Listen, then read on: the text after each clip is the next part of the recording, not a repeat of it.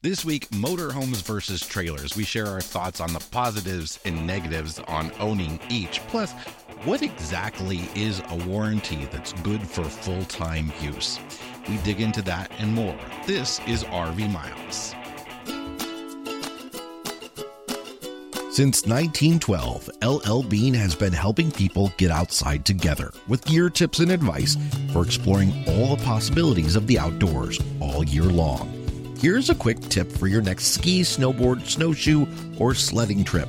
Change into your socks and base layers when you get to the mountain or trailhead, not before.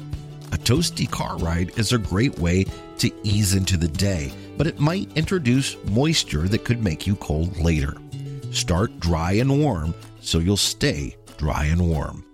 For more tips, easy how-tos, and inspiring stories, visit llbean.com/explore.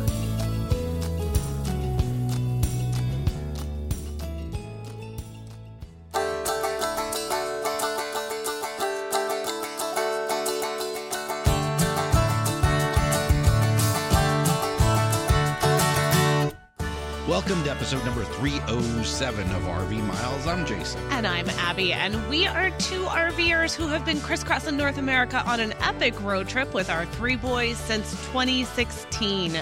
Here at RV Miles, we talk all things RV and outdoors, from industry news to travel destinations, our national parks, and a whole lot more. This is a big episode because we are coming to you from the very first time from the Mile Zero studio. We did it. We didn't. Not really. We didn't do it. We're coming to you from a corner of the studio. We have some greenery on the wall for those who aren't watching and are sitting in front of it. No, this is not Wrigley Field. And we are not auditioning to be announcers for the next season.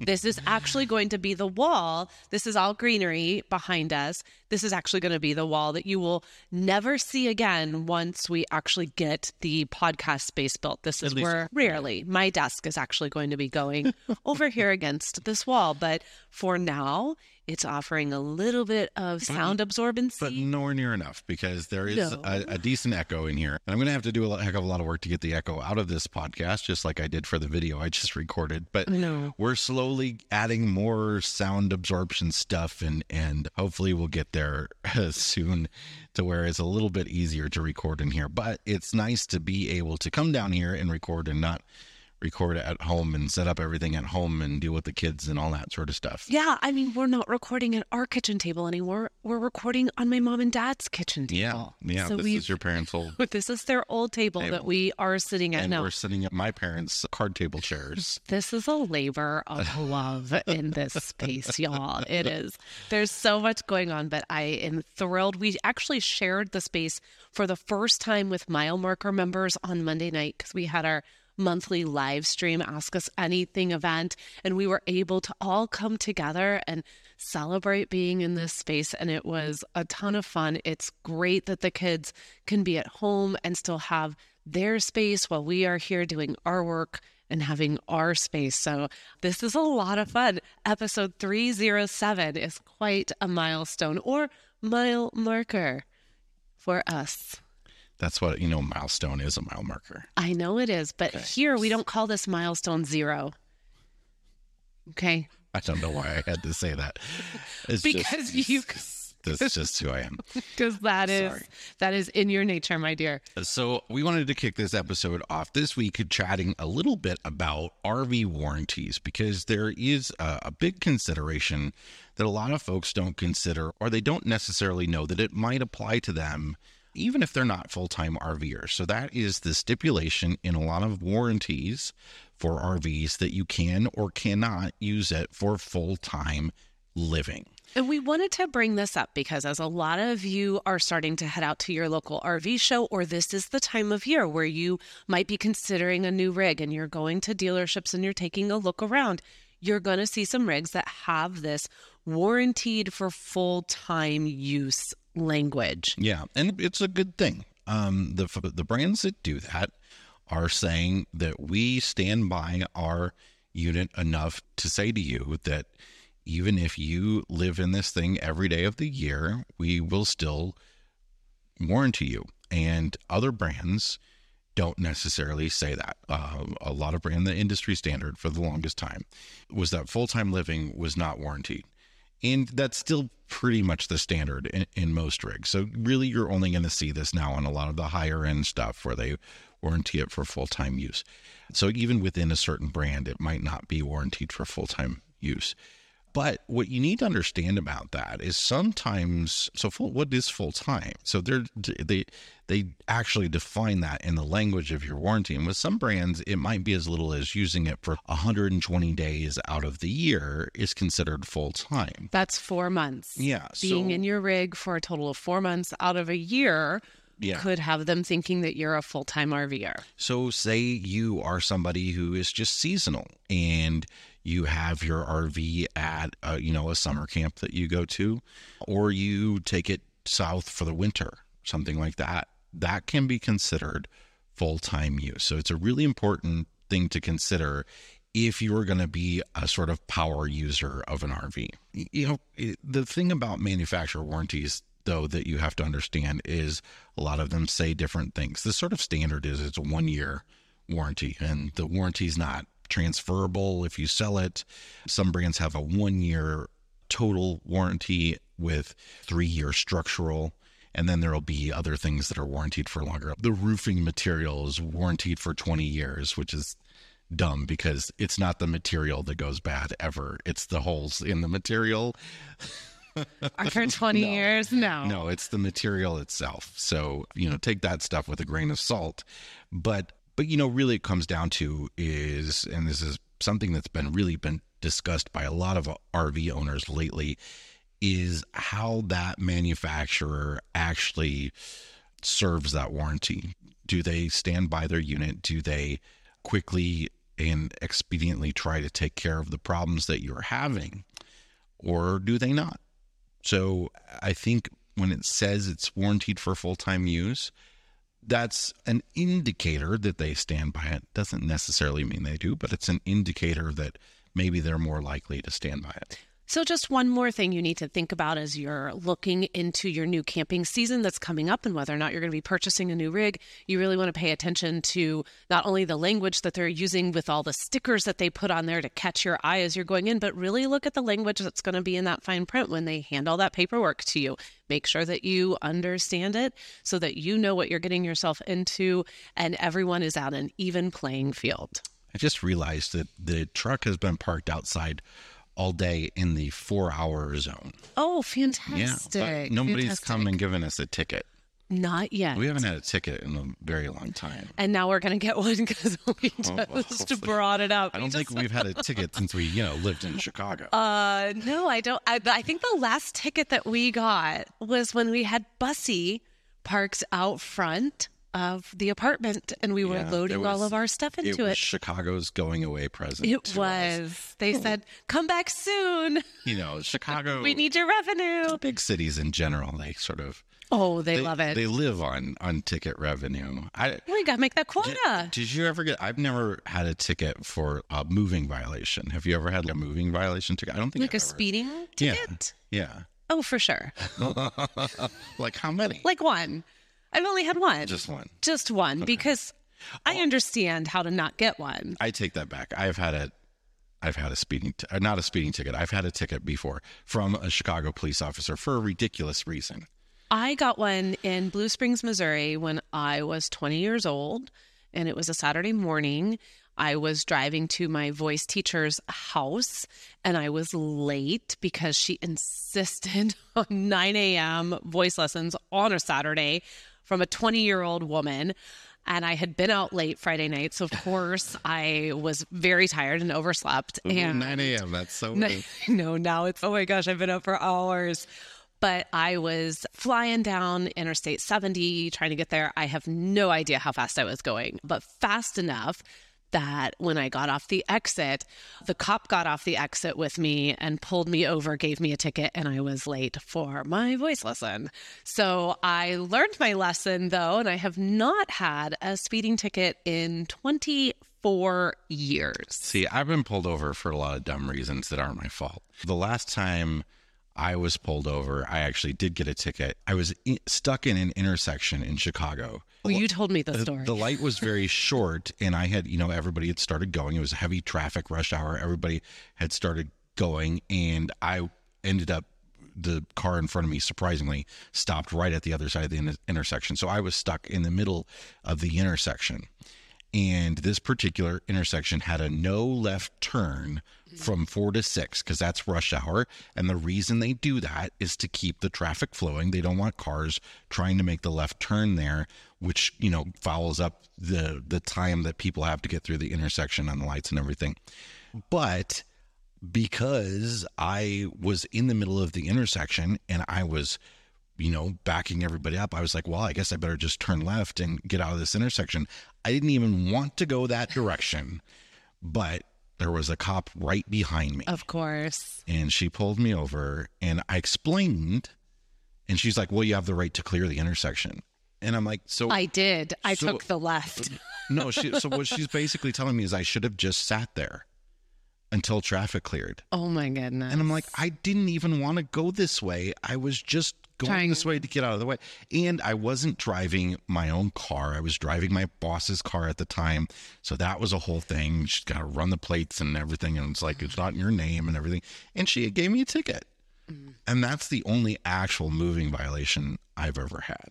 I think I need to amend my statement that I've only had 2, because I don't really count these, but it has happened. I got a ticket for going too fast near a park. Remember when they started putting in all the speed cameras around what they designated parks? And they would designate parks in Chicago. Like the grass behind me in this video, that's a park in Chicago. Well, what happened with this, you will get a ticket. The state of Illinois passed a law that allowing speed cameras, but you could only put them within so many yards of a school or a park.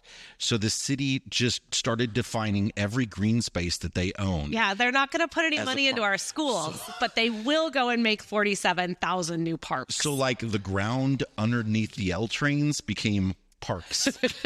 And so basically it turned out like anywhere they could put a speed camera. And they caught me. I have a really distinct memory of opening up a letter from the city and seeing the Mazda 5 and then being like, you was speeding. And I was like, I'm not. I was like, this is so infuriating. I wasn't speeding. I've never been pulled over for speeding. I've been pulled over for crossing the center line. I've been pulled over for going through a red light sort of by accident, but on purpose. Sort of by accident, but on purpose I went through this red light. It just happened. What happened? It was a T-shaped intersection, and I was dropping some people off, and I pulled over. It was a dead area, nobody around, nighttime. I pulled over to drop some people off, and was still kind of like my trunk was still in the intersection. Stop it. So when they got out and everything, and I finally went, they pulled me over for going through a red light because of that little bit of me that was still in the intersection when I went. How old were you? Oh, I was like 19 or 20. Yeah. But they didn't give me a ticket. I also been, here's the best one. Sorry, this is running on here's the best one. But before you tell this one, we do have to say to people, we want to hear your stories. Yeah. Now I need to know, are we the only two? And I know that we're not, but are we the only two that could sit here for 10 minutes and talk about tickets that we've Especially received? if you've been pulled over or ticketed on an RV, I would love to hear. Yes, we would love. So leave it in the comments. If you're watching this on YouTube, just leave it down there in the comments. If you are listening to this, you can either message us or head over to the RV Miles Facebook group. And, every week we pin this episode in that group at the very top so that we can have an easy to find discussion thread. So you can leave it there. All right. I interrupted you, but I wanted to get that out before this epic last story drops. So again, this was busy sort of rush hour traffic, pulled up to a light. It all happens they all have stoplights. Yours are a stoplight. So there's 2 lanes of traffic, or 4, however I never know how you define that. I guess it's 4-lane traffic because 4-lane 2 traffic on my side, 2 on the other side. Yes. So there's 2 lanes going my direction. I'm in the right lane, a cop is in the left lane, and we're at the light. And then there's another lane that's a left turn lane, right? We're at the light. The intersection I'm unfamiliar with. I'd never been through this intersection before. And I start going, and the cop starts going when the light turns green. And I realize my lane after the intersection ends very quickly, and it goes down to a 2-lane road. So I put my turn signal on, and I'm out a little bit ahead of him, and it looks like he's slowing down in his lane to let me in. So I get in, and he pulls me over right away. For what? Well, this is what the funny part is. He pulls me over, and he's like, I'll let you go if you can tell me why I pulled you over. And I'm like, honestly, I thought you were letting me in. I have no idea why you pulled me over. And he's really can't tell me why you pulled me. And this was clearly not a traffic cop. This was clearly not a beat cop. This was like a detective or something. Somebody that didn't have a ticket book. They weren't, he asked to see my license, but just handed it back. He didn't go run it or anything. So it turned out he said, I pulled you over for passing on the right. And I'm like, we're at a stoplight at an intersection. So you're telling me if two cars are at a stoplight at an intersection and the car on the right ends up going, slightly faster than the one on the left, but not speeding, that's passing on the right? I mean, I'm all, you shouldn't pass people on the right. It's not just merging. But the lane is ending, you must merge into the other. Well, it's like, I don't know. We'll ask Jack. If we're in heavy traffic and the right lane starts moving a little bit faster than the left lane, are all those people passing on the right? It was dumb. Well, detective. I still had one cop pull me over. Same deal. Was like a detective or something. Didn't have a ticket book. And he pulled me over and was screaming at me because I was going the wrong way on a one-way street. That is a habit. It's not. Listen, what happened was so the big parking garages in Chicago downtown. We were supposed to be done. We're now into 20 minutes into this episode. But listen, so the big parking garages downtown Chicago, right? You could go on some. So this was one. This was one by the AMC on Illinois. So I'm in the parking garage, and you can come out on either side of the parking garage. Like there's different exits. Yes. And one is a one-way going one way, and one is the one-way going the other way. Yes. I thought I was on the other side that I was on, and there are no signs in the garage that say no left turn or anything. That is a common excuse of yours. I often will pull onto a one-way if it is a unmarked one-way, and that is not my fault. Done it twice in 3 weeks. Not my fault. That one was clearly unmarked. The person in the passenger seat begs to differ. All right. Well, we are going to take a break because this has been 20 minutes of riveting conversation. Are you even still here? Are you even still listening? Who really knows? Maybe when you go through and edit this, you might want to cut some of that down a little bit. We'll see. That was good content, I think. All right. Well, let's take a break. And when we come back, we're going to talk about motorhomes versus towables, or as Jason said in one of the outtakes, because I know he's not going to keep it in, motorhomes versus Toyotas. That's not what I said. I said towables. I'm a foot. Towables. We'll be right back. Chances are you've seen them on the road. That's because Blue Ox designs and manufactures the best towing products in the industry. Just look around. You'll find them on highways and campgrounds and anywhere you find people traveling in the great outdoors. Award-winning tow bars, base plates, and brakes, a full line of weight-distributing hitches, adjustable ball mounts, and a new line of fifth-wheel hitches. With Blue Ox, towing doesn't have to be a drag. To learn more about how Blue Ox can make your travel adventures even more stress-free, visit blueox.com. This episode is sponsored by the Park Wolf app. Ever found yourself in the heart of a national park surrounded by beauty, but unsure where to go or what to see? That's where Park Wolf comes in. Park Wolf is the ultimate app for exploring national parks. As you drive, the GPS shows you what's coming up on the road, and an audio guide will fill you in on what's there so you can decide if it's worth a stop for you or not. Gas running low, looking for a bite to eat or a bathroom break? Park Wolf's got you covered. It keeps track of the nearest gas station, restrooms, food, and pullover areas. And the best part, it works without an internet connection. And if you're a wildlife enthusiast, you'll love Park Wolf's wildlife maps and sighting notifications. So before you set off on your next national park adventure, download the Park Wolf app for your iPhone from the App Store. It's your ultimate guide to national parks. So we're back, and we've been RV shopping, as we have talked about a lot lately.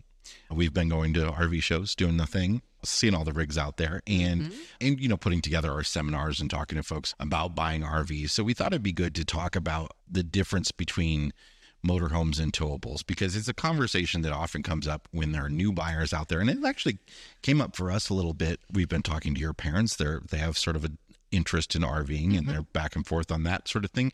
And we were kind of looking at some motorhomes ourselves too when we were shopping. I think we've kind of ruled that out again, but and I think for us, if you've been listening to the podcast for long enough, as we go through the pros and even the cons of motorhomes, you'll probably figure out why they don't work for Abby and Jason at this stage of life. But boy, there were some motorhomes that we have seen lately that have a really sweet bunk setup that wouldn't we like to have that in a towable. That's the weird part, is we're seeing some Class A motorhomes that have the overcab bunk, and then they've got 2 bunks in the hallway and a rear king or queen bed, and we can't find that in a trailer. No, they're fierce. They're fire. I wish we could get one. All right, let's start off, though, by defining, because it's always nice to remind ourselves. Let's define what a motorhome is. So just to be clear, all motorhomes and trailers are RVs. People argue with me this all the time on YouTube. A vehicle does not mean motor vehicle. A trailer is a vehicle. And motorhomes, by definition, are RVs that can be driven on their own power. Right? They've got a motor in them, and ranging from small camper vans up to big 45-foot behemoths with dual rear wheel axles, big motor coaches. But then there's, things like school bus conversions like we had, camper vans, and everything in between. Motorhomes fall into 3 different categories. There's Class A's, which are sort of the big bus type shaped ones. But basically what Class A means is a vehicle that is built on a custom chassis that is specifically really meant to be a motorhome. So they have the sort of just frame rail chassis, and they build up from there. Class B is a camper van. A Class B is a commercial van built by Mercedes or Dodge or Ford that the manufacturers have altered to be a camper van, to be an RV, to have RV facilities in it. And Class C is sort of a hybrid. It is on a van or a truck chassis that is sort of cutaway. So they sort of build this thing on top of a van chassis. So it's kind of in between them. And then you'll also hear about B plus RVs. But B plus is technically a C, but a B plus is like a small C that kind of looks like a Class B. It doesn't have that big cab overhang that you see on a lot of them. So, but it's still a motorhome. So Class A, Class B, and Class C. So we wanted to break this down a little bit and share just a few. There are a lot of pros and a lot of cons about all types of RVs. And so we could be here for hours and hours talking about that, but we just want to break down a few of the more universal pros and a few more of the universal cons that come with each type. So with the motorhome, we'll start with the pros first. One of the big things you're going to get with a motorhome is that you're going to be able to access the entire coach. The passenger will be able to while the RV is in motion.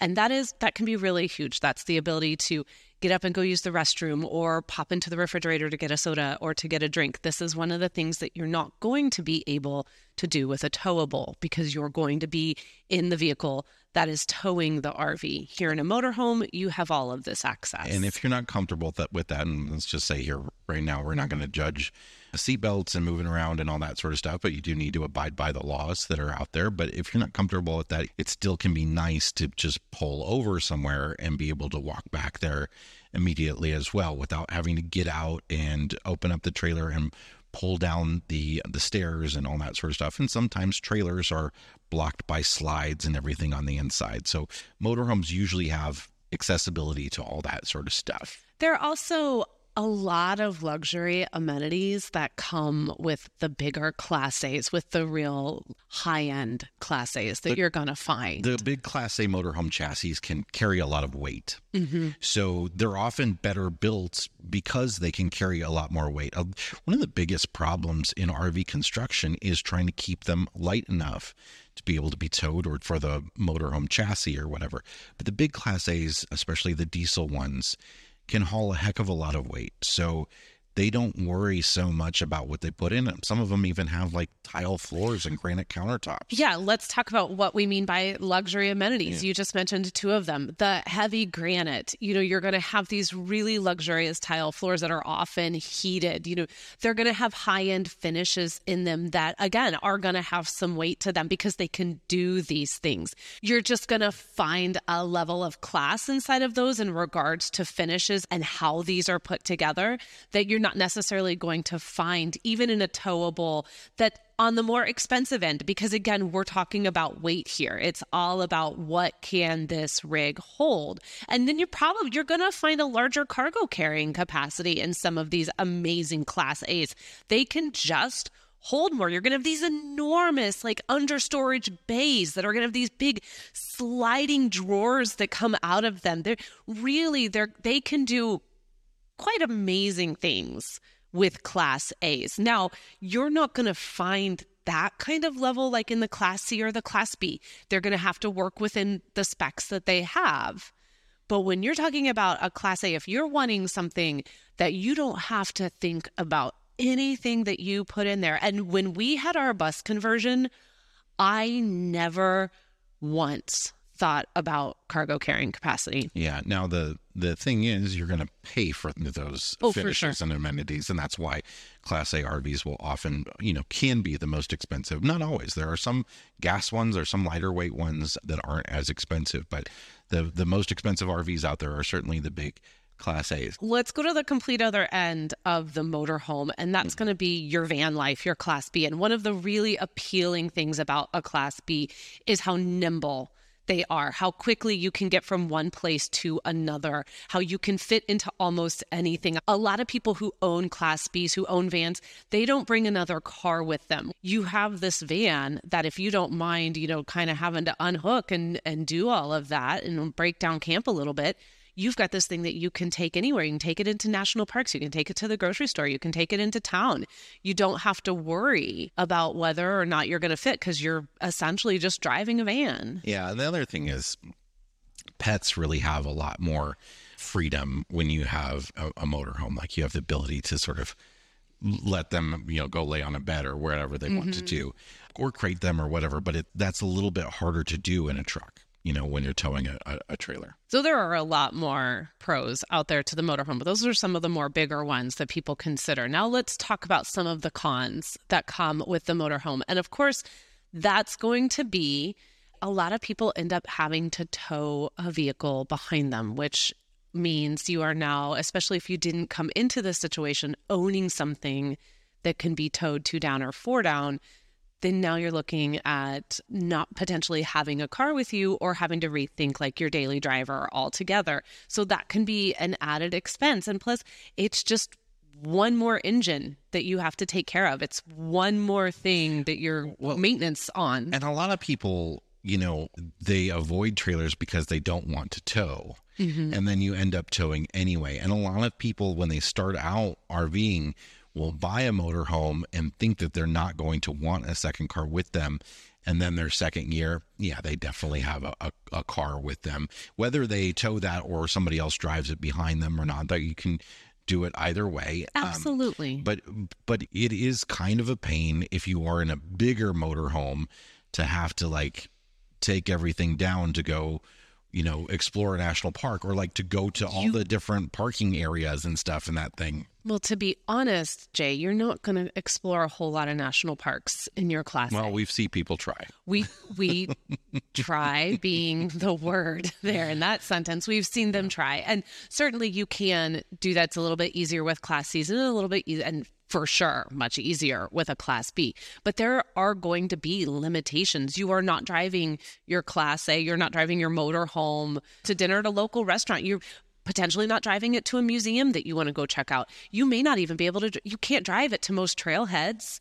You're not going to be able to leave that Class A at a trailhead unless it's a huge parking lot. So another big con is car seats. There's a whole big debate that we won't really get into about car seats in motorhomes and whether the car seat placements that some of the manufacturers have put in are safe or not, because they're not crash tested. Motorhomes are not crash tested. No. Now, I will say motorhomes have a way lower death per mile rate than all other passenger vehicles, but it's your children, right? So this is something that people are very cautious about. So, I'll leave that on you to research. And just remember, though, and I mean, this is law. Like, it's forward facing or backward facing. You still have for to follow car seats. all of those laws. Still have to. So you need to consider that when you're looking at that motorhome. If you're going to need car seats, will they be able to be forward facing or backwards facing? And this goes for grandparents too. If you're thinking, I want to get this motorhome and then I want to have space to have the grandkids come out with us for a couple of weeks every year. Well, if you have little grandkids that are going to need to be in car seats, you're going to have space where they can be latched in, and that car seat can be latched in forward facing in order for you to be able to bring them along.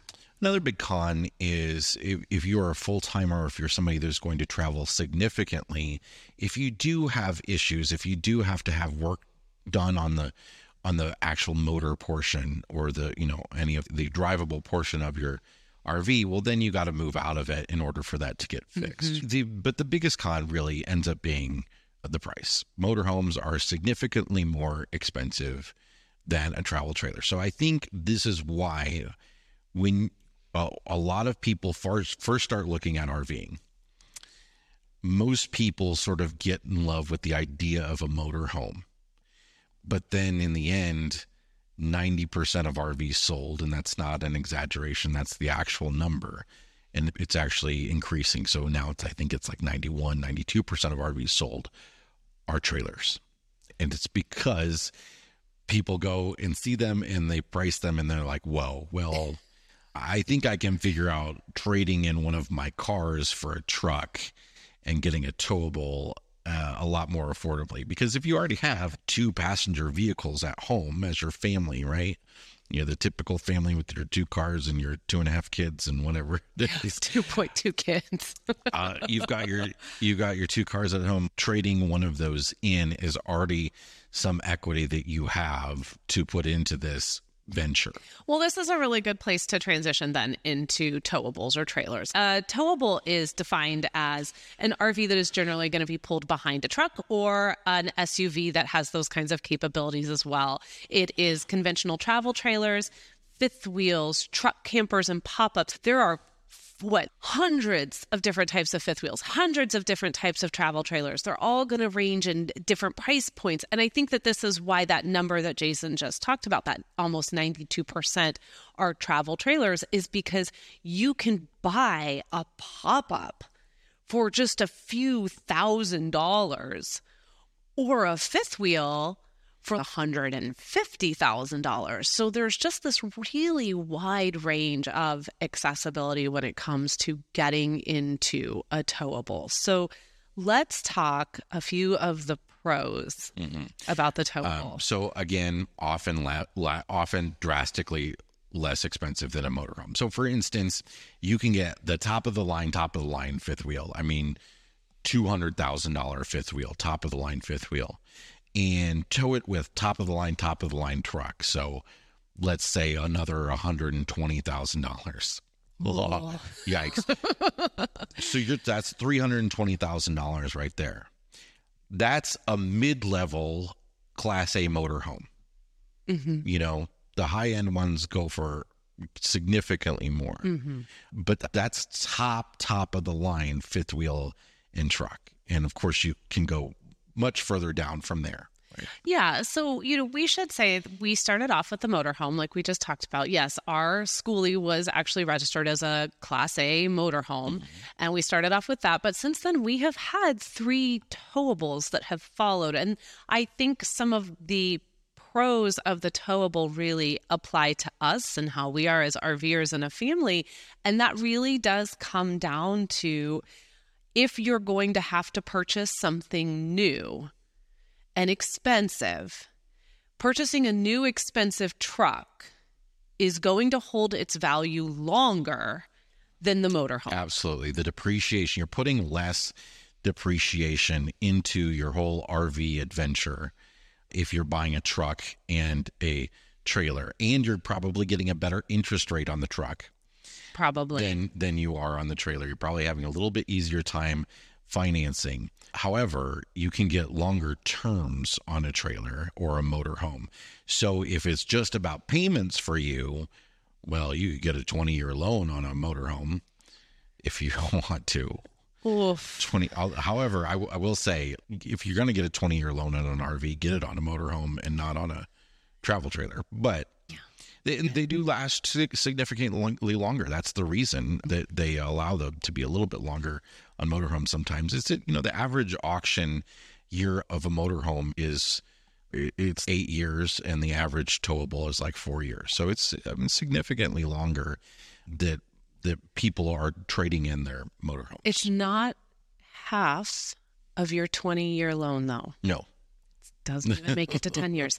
One of the things about a towable, though, that can be a pro, or for some it can be a con because it can be really overwhelming, is that there are a lot of different floor plans with towables. Yeah, there is. I mean, we talked to the folks at Keystone who make everything from fifth wheels down to the tiniest travel trailers, and they had mentioned that they have, throughout all their brands at Keystone, 400 floor plans. That's a lot of floor plans. You're not going to find that sort of wide range in motorhomes at all. No, you're not. And of course, these are ranging from family floor plans to couples to small adventure travel trailers that are really only meant for one or two tiny people to be in it together. So again, take that with a grain of salt. Floor plans can mean all different kinds of floor plans for all different kind of RVer, but that can be a really great pro for someone that's not sure what they're looking at. We've already talked a little bit about the wide range of price points. There is a bigger opportunity for you. A lot of people get their feet wet in RVing with what is called like the entry travel trailer, like the entry towable. And that's going to be something that's on the lower end of the price point. We're seeing a lot of these right now in what everyone's calling these decontented RVs, the all access RVs or the essential RVs. They tend to be more on the entry level travel trailer price point. Yeah, but you can get one. You can get a small entry level travel trailer for $15,000, where your cheapest motorhome is probably going to start around $70,000. Yeah. And that's going to be a small little Class C, most likely, that you're going to see somewhere in and around that price point. Maybe a van, but I don't think I've seen any vans in the RV shows yet at around 70,000. I'm not even. I think 70 might even be low. But $15,000 plus your truck that you already have. Say you're getting an affordable-ish. Just say you're going to buy a new truck, but it's going to be a mid-range, like an F-150. That's going to cost you $40,000 or something like that. Now you're into RVing for $55,000, so you're still in it way less than the cheapest motorhome. Of course, you won't have to break down camp every time you want to go somewhere. You get there, you can put out all of your things, and then all you do is you hop in your tow vehicle and you go off and explore.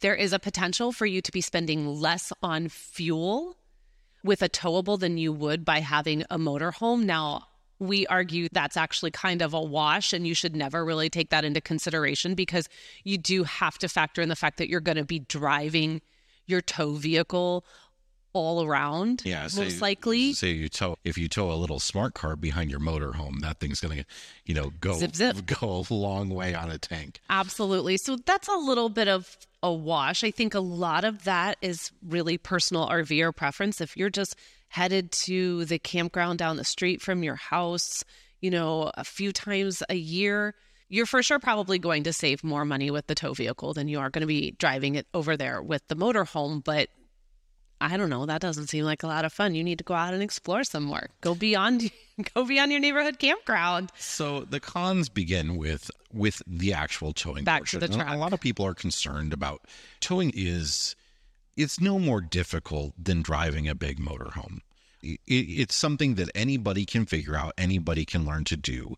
Even with the tall and wide and long fifth wheels, actually, they kind of tow a little bit easier than some of the larger travel trailers. So don't be scared of them just because of their size. But what a lot of people don't understand when they first get into RVing is how big of a vehicle you need to tow some of the RVs that are out there.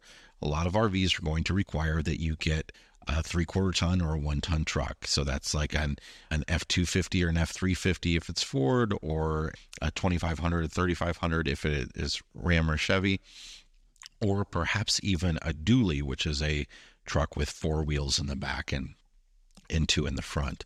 And that is a significant cost, and those vehicles can get significantly large and can be a pain in the butt to park.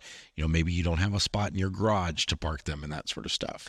And of course, you have to consider the cargo carrying capacity of the towable, because that is another one of those numbers that is all over the place. Do not assume because it is a bigger, like fifth wheel or travel trailer, that you're going to have massive cargo carrying capacity. And when we say cargo carrying capacity, we mean what you're putting into the RV, how much weight you can put inside that RV. They are not all equal. And so you really need to consider that as well when you're looking at these. How much can I tow along with how much can I carry? So this is the whole towable world. There's just no rhyme or reason to how cargo carrying capacity. No, it's all over the place. It's so weird. It's all over the place. Some of the biggest, heaviest fifth wheels will have terrible cargo carrying capacity. I mean, we're talking like 800 pounds in this giant fifth wheel. And part of that is because they've gone in sometimes and put in the finishes that look really similar to what you're going to see in that Class A. But guess what? It's not on that Class A chassis. So all of that weight is just eating away at what you then get to put into the RV to make your vacation work for you. So it's very random. You really need to pay attention to your cargo carrying capacity. And then I think finally we'll wrap it up with the cons here on towables by just reminding you that unlike the Class A, and again, you have to, with a Class A, it's your level of comfortability about whether or not you want to get up as a passenger and go to the bathroom while the vehicle is in motion. You cannot do that, obviously, with a towable. Everyone is in the tow vehicle. So if you need to access a bathroom, you need to access your kitchen, you're going to have to pull over safely in order to do that. And then you have to remember that in some towables, especially ones with slides, you can't access, there are some you will not be able to access a bathroom or a kitchen. We have owned 2 out of 3 of our towables. We did not have bathroom or kitchen access on a travel day due to a slide being in. Yeah, because even though the motorhomes will often have slides in them, you can usually still access everything with the slide in. Mm-hmm. So that makes it really convenient for both, rest stops for lunch and the restroom, but also for overnighting in a parking lot at a big box store or something like that. Mm-hmm. It's a little bit easier in most motorhomes because you don't have to put those slides out.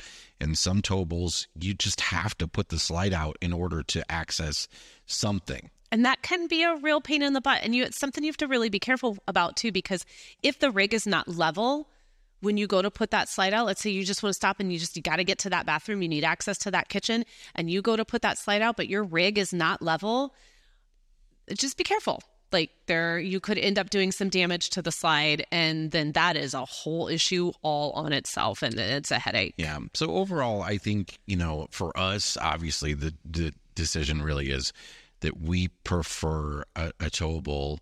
And I think mainly that came out of us being full-timers as a family. And, we spent a lot of months when we were in our bus conversion in hotel rooms while things got repaired.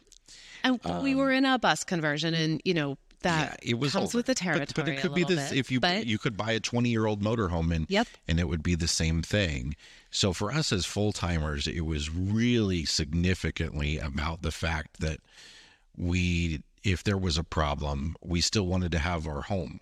We only wanted to take care of one engine. That's really what it came down to. And I think that later on in life, I could absolutely see us owning a motorhome. Absolutely. I love motorhomes. They've just never really been able to work with our particular RV lifestyle.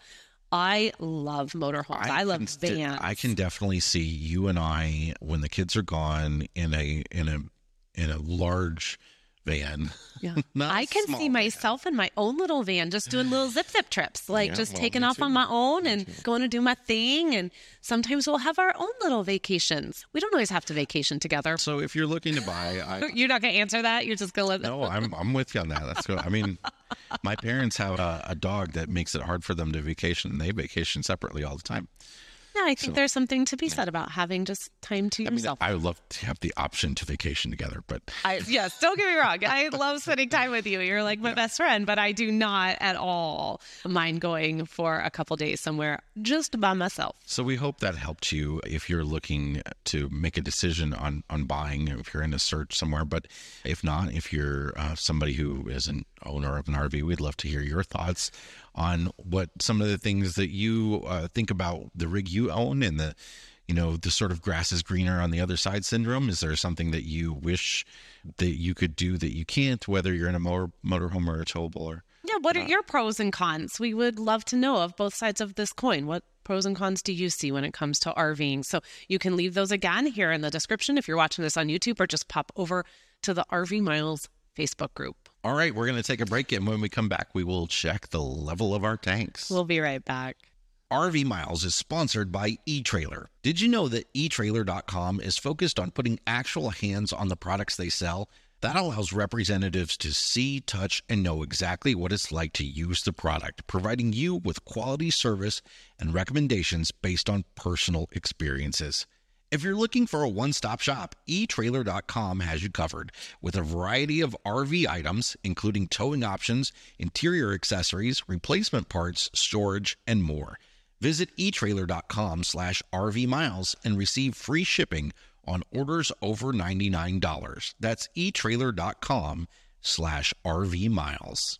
On the open road, freedom is measured in miles, and home is where you park it. For the modern RVer, the journey is just as important as the destination, and that's where RV Life Pro comes in, the ultimate travel companion. RV Life Pro is an all-in-one platform that transforms RV travel with RV-safe routes. You can navigate with ease, avoiding low bridges, weight limits, and those steep, winding roads. The interactive Trip Wizard acts as a personal travel planner, helping to map out adventures, manage stops, and even estimate trip costs. With RV Life Pro, you're always one step ahead, real-time weather alerts and updates to ensure you drive under clear skies and starry nights. And when it's time to rest, the extensive campground directory filled with unbiased reviews from fellow RVers means finding the perfect spot to recharge is a breeze.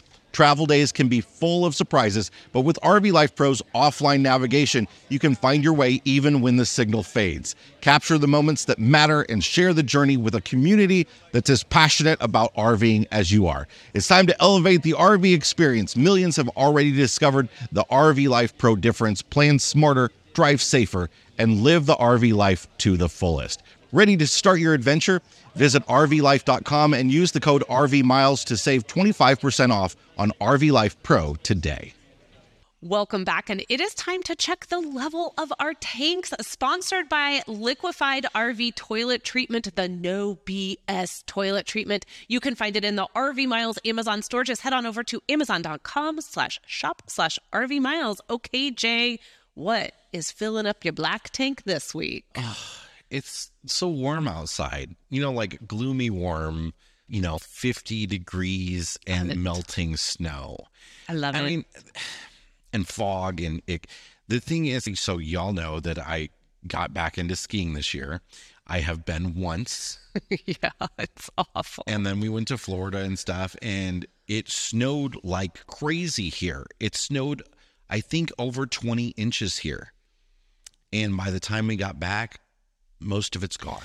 Hey, Jason, you want to tell the people how we're making that up to you so that you can get some skiing in? Would you like to, since you've been playing your tiny violin here, do you want to go ahead and let everyone know what you're going to do instead?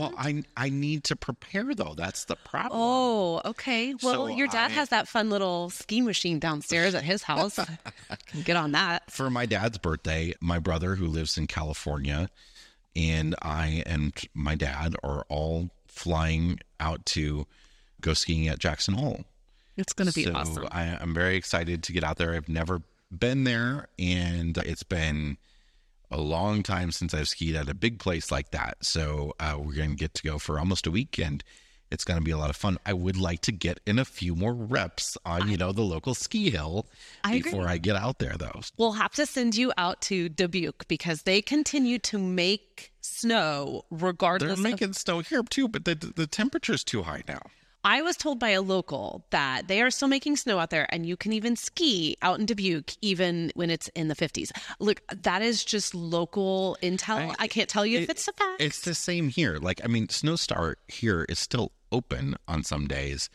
It's just really bad. And it's bad for your skis to go over. So I have brand new skis, and there's gravel and rocks and mud and stuff. I get it. You're just going to have to cut your teeth in Jackson Hole. I'm really excited for you and your dad and your brother. This is the first time the three of you as adults have ever done anything like this before. And so I'm really glad that you guys are going to have that opportunity to go and spend time together and get out on the slopes.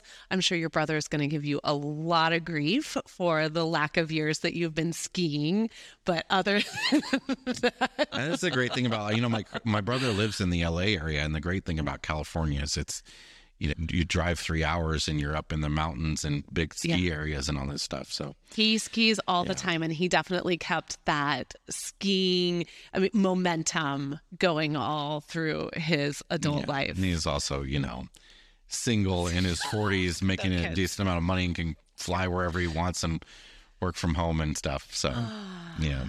That sounds so nice sometimes, especially when I talk about my fresh tanks here in a minute. All right, what is in your fresh tank though this week? My fresh tank is our friend Terry over at Spot Tonight. Spot Tonight, if you don't know, is an app and a website for finding last-minute camping reservations. And it's sort of starting to become a place where you can just book lots of reservations. If you want to look at what's available across lots of different campgrounds in a given area, check out Spot Tonight. It's with the number 2, not the letters TO. So Spot number 2, NITE. Mm-hmm. And Terry sent us, Terry's from Louisiana. We saw him at the Florida RV Super Show. And we were sharing stories about Louisiana and our love of camping down there and everything. And Abby, of course, lived in Louisiana for a little bit when she was little. And Terry sent us a king cake for Mardi Gras season here. So we just cut into the king cake last night. Yeah. They don't put the baby in it anymore. The baby's in a plastic bag. So you got to shove the baby in and hide it yourself. Gosh, so that So baby not Abby's come in there. Abby did that. And so Abby puts the baby in the king cake. And then she cuts the slices and hands them out to everybody. And she's, oh, look, I got the baby. How did that happen? It's amazing.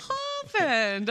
Now, so this was very nice because I had mentioned to Terry, because we were just talking, and I had mentioned, it's Mardi Gras season. And I had said, there's a local bakery up here in the Quad Cities that is taking orders for king cakes. And when I get home, I'm going to order one because I'm going with their kids. And he's like, no, you're not eating an Illinois king cake. Not on my watch. So he sent us one from a local bakery in the South that makes amazing king cakes, sent those up to us. We've thoroughly been enjoying them. I took a couple over. Huge. It's enormous. I took some over to your dad and Tammy tonight because it's basically like I did a food exchange. Tammy had her Greek lemon orzo soup waiting for us. She had extra that she wanted to know if we wanted. And then I brought them some king cake because they've never had it before. And they didn't know the story. Mm-hmm. So I told them the whole story of the king cake and what it represents. And so they got a little bit of king cake themselves tonight. So it was quite nice. It's very nice to have your parents only 2 blocks from us. Yeah, just pop over and get some soup from my mother-in-law. Leftovers? Okay, we'll eat them. They called and they're like, we have these leftovers. Do you guys want them? And we were like, heck yeah, we do. All right. What's in your black tank this week? So my black tank is really short because I have a couple fresh tanks. And I hesitate to call this a black tank. It is a black tank. Why not? I'll call it what it is. We've just had, it's been hard being a parent lately at our house. It's been very hard. And this will actually feed into the conversation that we're going to have on Detour this week. So Detour is the podcast that we do, the show after the show. We do a 15-minute podcast for mile marker members every week. And we kind of pull back the curtain a little bit more there. I would say we're a little bit more open and a little bit more of an open book on these shorter episodes. And so this week, we're going to talk about what it's like being married to your business partner. Yeah, I was just surprised with this topic. So somebody is prepared for it and somebody is not. And that's fine. That's the spice of life. And so sounds like a hit job, but okay. Not. But if you want to check out, like I'm being set up. You are not, I promise. If you would like to listen to that episode and you would like to support the work we're doing here at RV Miles, you can just go to rvmiles.com/milemarker. Membership starts as low as just $7 a month, and that gets you access to every single perk that we offer, including all of these back episodes, our monthly live stream, subscription to RV Today. Or you can save 2 months and become an annual member and join for the entire year for $70. So if you're interested, rvmiles.com/milemarker. But my black tank is really just about, it's been very hard to be a parent and then to be a full-time working parents as well. Yesterday, things got very hard at home. And I got to a point where I had to call Jason, who was here at the studio, and I said, I need you to come home. It was like the first day that I was working like all day at the studio too. Yeah. So it was like, and so that felt great. Where I was teenagers, man. It's tough. This is not a slam on our children. This is just a lot of transitions and a lot of growth and a lot of changes happening and a lot of big emotions. And sometimes you need to call in some backup to ensure that your own big emotions are not going to overshadow what is best for the family. So, but with that, I would like to say that my fresh tank, and I'll just roll right into it, is I have two, but I want to do this one that comes in with the black tank. So it was really tough yesterday at home. And like I needed, at the end of the night, you came home and you needed to step in. It had been a long day. And I took Henry to gymnastics out in Davenport. And I have this hour where he's in class. And so I thought, well, I might just go over to Barnes & Noble and walk around or something. And so I was like driving, and I didn't really feel like walking around and looking at books. I really just wanted to sit down somewhere and just stare at a wall because I was super overwhelmed. And in the parking lot of where Barnes & Noble is, there's an Olive Garden. And I was like, that's where I'm going. I'm going to go to Olive Garden. I'm going to order a glass of wine. I'm going to sit there and I'm just going to stare at the wall and drink this glass of wine and just be chill. And nobody will notice. No one will talk to me. No one will want anything from me. I can reset and come home and tackle the rest of the evening. So I go in there, and I must have just kind of looked like a dejected mom. Like I just must have had been radiating some real vibes in this Olive Garden, because the two women who were behind the bar, they make me my glass of wine, and they just kind of keep chatting me up, and they're like, "Can we get you something to eat? Are you sure you don't want a bowl of soup? Like, can we get you anything?" And and then the one woman, she starts to talk to me a little bit just about, she said, she brought up something about motherhood or her kid. And I said, oh yeah, I get, I'm not very responsive because I just really want to sit here. But she says something about, she has a 16-year-old and a 14-year-old. And I say, oh, I've got a 16-year-old and a 13-year-old at home. And that kind of opens the door to this conversation about being the parent of teenagers. And I learned that her 16-year-old is autistic nonverbal, and we're just talking about the struggles. And then all of a sudden, she just says to me, she's, it just seemed like tonight, you needed to talk to somebody. And, if you want to talk, and I was just kind of blown away because the person that I needed to end up talking to, was another mom or another parent, I should say, that was raising teenagers and understanding how difficult and wonderful that can be at the same time, but how sometimes that's really hard. And these two women, unprompted, were exactly the kind of like people I needed to talk to. And it happened in an Olive Garden at the Olive Garden Yeah, bar. I mean, like, listen, I have an unwritten rule that I don't sit at the bar at chain restaurants. No Applebee's bar, no Chili's bar, Garden bar. Those are like kind of hard and fast rules for me. But but Olive Garden, I think, would be the first one of those that I would go to. So I'll give you that. I'm not that. I don't have any. I don't have any levels like that. But it's very hard to put into words. But I left the Olive Garden with my new friends who work every Tuesday night, and they were like, you should come back next week. And, and I won't go into all of the specifics of what we talked about, but, they really did kind of they were just an ear for me to share my frustrations to people who didn't know me, who didn't know my kids, but who could still relate to me because we all have raised teenagers. And as I'm leaving, one of them, she leaves around the bar to walk me out. And I'm thinking at first, I'm like, oh God, is she going to hug me? And I'm like, do I want to hug? Maybe. I kind of want to hug. But then so she doesn't hug me, which is fine. But I was like, I'd take a hug if she was going to hug me. And we're leaving. And she's going, I'm going to give you this. So, I want you to go home. And I want you to take all of these. And she hands me this enormous handful of those chocolate mints that they give out at Olive Garden with your check. She just takes all, she just gives them all to me. She's like, here, you take these and don't share them. And I was just like so touched. I was like, oh my gosh, thank you. Of course, she doesn't know that you don't like mints. I don't like them. So Abby gets home and she just dumps them all in my nightstand drawer, which is great.